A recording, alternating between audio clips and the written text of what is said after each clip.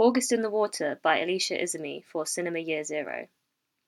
Hazuki Izumi, played by Rino Komine, stands on the edge of a rooftop looking out at the city beneath her, a clutter of competing architecture styles and buildings at various points of development, scaffolding, newly built, maturing, declining, abandoned and condemned. Traffic lights glow, cars drone, and roads curve. A web of power lines connects every part of the city. Hazuki is deep in thought, contemplating something or other, almost as if she's listening to something we can't quite hear. Her friend Mao, played by Shinsuke Aoki, notices the rooftop figure and approaches her as he becomes concerned that she might jump. This scene takes place in August in the Water from 1995, but variations of it can be found in a number of Japanese films and anime of the late 1990s to early 2000s. At the time of release, these films and series belong to different genres and production cycles, yet retrospectively we can identify a fascinating pattern of imagery, themes, characters and even locations that recur to form an enigmatic genre called Denpa. Little has been written about it in English, so allow me to venture forward. Denpa is a Japanese word that means electromagnetic wave or radio wave. Within the genre, characters tune into these waves and feel their effects. They sense things, hear voices, and see spectres. Indeed, the stories of Chiaki J. Kanaka begin this way, including his Lovecraft-inspired psychological horror Serial Experiments Lain from 1998 and Marabito from 2004. The characters are susceptible to the waves due to alienation caused by their oppressive surroundings, which is depicted through a distinct industrial aesthetic. Antennas, chain-link fences, telephone poles, a web of power lines across the sky, trains, manholes and sewers, grainy and distorted footage, and a muted colour palette. This imagery reoccurs across Denpa fiction, from the visionary anime of Satoshi Kon, including 1997's Perfect Blue and 2004's Paranoia Agent, to the live-action poetry Shinji Iwai crafts out of adolescent cruelty, including Picnic from 1996 and All About Lily Choo Choo from 2001. These bleak, alienated urban settings raise questions of tradition versus modernization, mass communication, and a critical look at new technologies. Denpa situates these themes amongst references to folklore and the paranormal, such as ESP, hauntings, aliens, and spirits, a combination explored by both the cult horror favourite Boogiepop Phantom from the year 2000 and influential franchise starter Ring from 1998. These supernatural beings are known to inhabit different realms, and through electromagnetic waves, these beings can cross over to our world, and humans can cross over to their worlds. The blurred lines between these spaces are illustrated with surreal imagery and experimental filmmaking. Such creative innovation can be found in the surreal psychological torment of Hideaki Anno's Neon Genesis Evangelion, which began in 1995, and in the breathtaking urban dreamscapes woven by Gakuru Ishii, such as the aforementioned August in the Water and 1993's Tokyo Blood.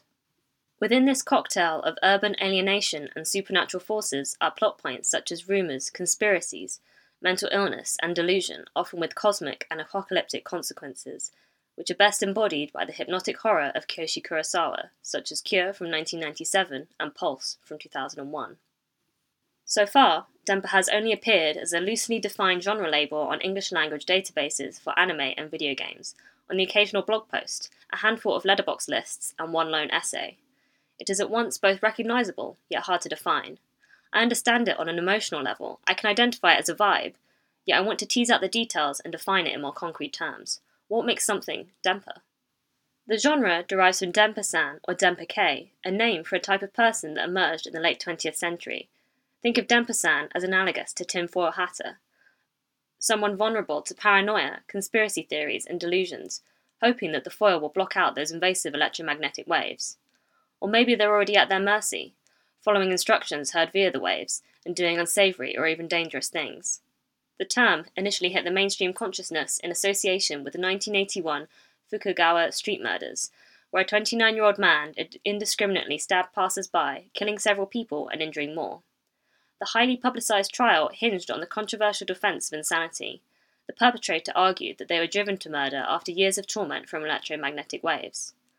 Over time, the term expanded to become associated with creepy, unpopular people in general, those on the fringes of society with unusual quirks and obsessions. It is here that the term overlaps with another, otaku, a social outcast who obsesses over a hobby to the detriment of their social life. Think geek, but usually uttered with more contempt. Otaku is typically associated with anime, but contrary to popular belief, it can be about many subjects, from video games to cars. What ties them together is the negative effect it has on the self. Much like Dempa, the term otaku gained traction in association with a horrific crime. In the 1990s, it was elevated from merely a pejorative label to the centre of a moral panic in relation to the years-long trial of a serial killer nicknamed by the media as the Otaku Killer for his extensive video collection of pornography and horror films. In the years since, the collective otaku have shaken off the worst of these associations and become a phenomenon as they developed a distinct culture and became a major economic force that has been embraced by the media they obsess over. On the darker end of the subculture, some favour the fantasy world of their hobby over the real world and get lost in it, which in itself has become a common Dempa narrative, with an iconic example being the idol otaku in Perfect Blue. Critics ascribed the emergence of Dempa-san and otaku to society at the time.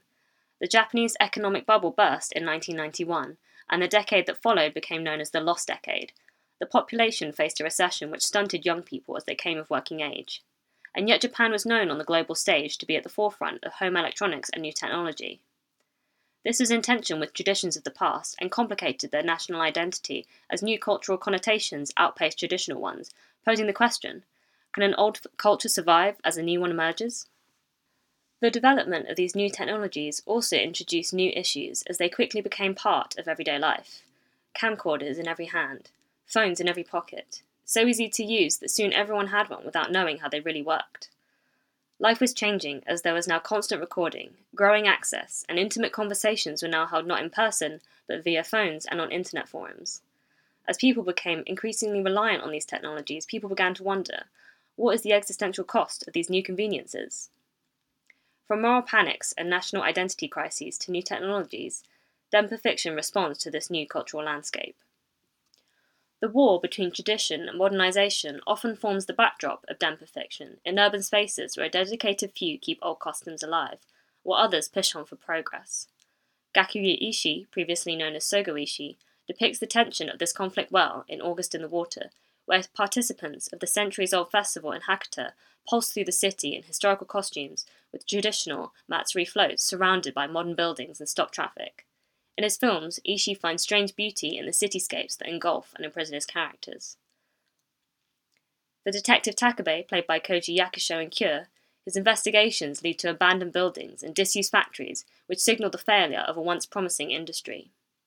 In Love and Pop and Tokyo Blood, supporting characters are construction workers who signify this changing landscape as they meet on noisy building sites that are the eyesore we must endure for another dubious future. The rooftop is a recurring location for these films. It can be a place for a clandestine conversation with a confidant, or a place for solo contemplation. The sight of a lone person on a rooftop can be startling to passers-by. The threat of suicide looms, and in Dempa often does happen.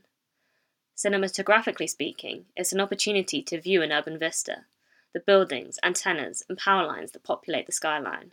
Again and again, characters are drawn to the rooftop where they can get the clearest signal to the electromagnetic waves that mesmerize and influence them. Alternatively, the clearest signal can be found by going right to the source. In Serial Experiments Lain, we meet Lane's father at his impressive 6-monitor desktop, and over the course of the series, Lane's simple computer setup evolves to be larger and larger. A soundscape is built from keyboard tapping, mouse clicking, and monitors gently beeping. Dempa characters are often found hunched over a desk or workstation in the dark, the only light source being the glow of a screen or the small bulbs of a switchboard that gently whir as a pen scratches while detailed notes are being made. It's an image with unhealthy connotations, indicating obsession and someone losing touch with the outside world. In Boogie Pop Phantom, the desk-bound character is a video game otaku, finding solace in a fictional fantasy world. In Cure, they're a detective, and in Ring, a journalist, whose respective investigations turn fanatical as they uncover disturbing histories. In each instance, the foundations of their worldview will soon be shaken and their mental health questioned as conspiracies and paranormal explanations become more and more likely. Are the characters paranoid, or are they seeing things clearly for the first time? These paranoid thoughts or deteriorating mental states are often heard through the voiceover narration. Depending on the film, the voiceover could be the trademark psychological introspection of Neon Genesis Evangelion, or the expansive philosophical musings of August in the Water, or even the sinister and somewhat incoherent rambling of Marabito. Though superficially different, what they share is a painfully personal and poetic type of soliloquy. Alongside narration, different psychological states are expressed through surreal imagery in experimental filmmaking, which often leads to a striking use of mixed media with live-action moments in anime. In Boogie Pop Phantom, a drug-addled video game attacker experiences visions which are depicted by heavily edited live-action footage in a break from the traditional animation of the series. In Serial Experiments Lain, there are animated character figures over live-action backgrounds, which has the uncanny effect of blurring the lines between the different worlds that Lain traverses.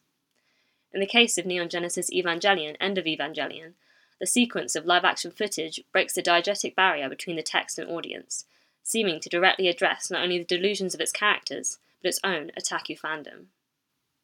This subtle sense of self-awareness can be seen in the eerie experience of watching characters watching screens. Frames within frames, while looking at a picture within a picture, voyeurism becomes infinite. New technologies allow people to see people through a thick glass lens or a pixelated screen, distant, yet paradoxically seeing each other more intimately than ever.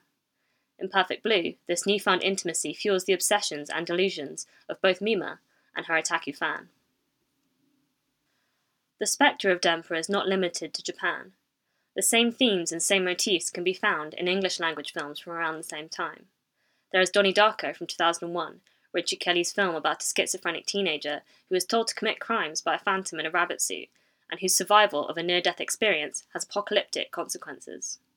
You can find Denpa in the films of M. Night Shyamalan, from the delusion of Bruce Willis in The Sixth Sense from 1999, to the haunting image of mass rooftop suicides in The Happening from 2008, and to the potent mix of aliens and religion in Signs from 2002.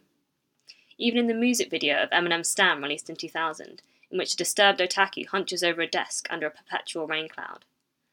When I recognise Denpa motifs in films made outside Japan, I begin to think of Denpa less as a genre and more as a zeitgeist, a restless, nihilistic Gen X moan of exasperation.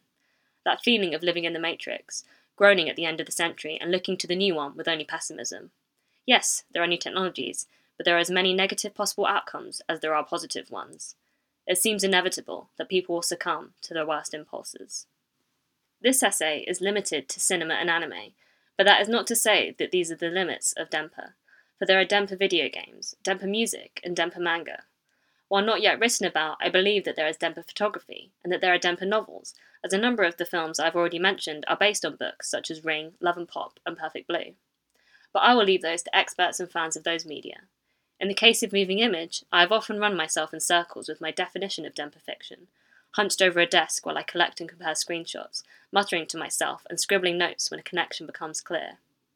With tabs upon tabs, I try to connect the dots between antennas, filmmakers, and social contexts. Sometimes the nuances of the definitions contradict themselves, but that is because that is the nature of genres. They are messy with blurred edges and they mutate. They can be splintered into a dozen subgenres. Take, for example, horror. There are slashers, torture porn, haunted house, the polarizing post-horror, and now Denpa horror. But I say, let us be inclusive, not exclusive. Let's dive deep and watch the lesser-known films of celebrated Japanese auteurs. Let's watch the films of Japanese filmmakers that didn't make it into the canon and cross over to the West. Let us celebrate what unites them and how they enrich our understanding of the genre as we journey into the Denpa realm.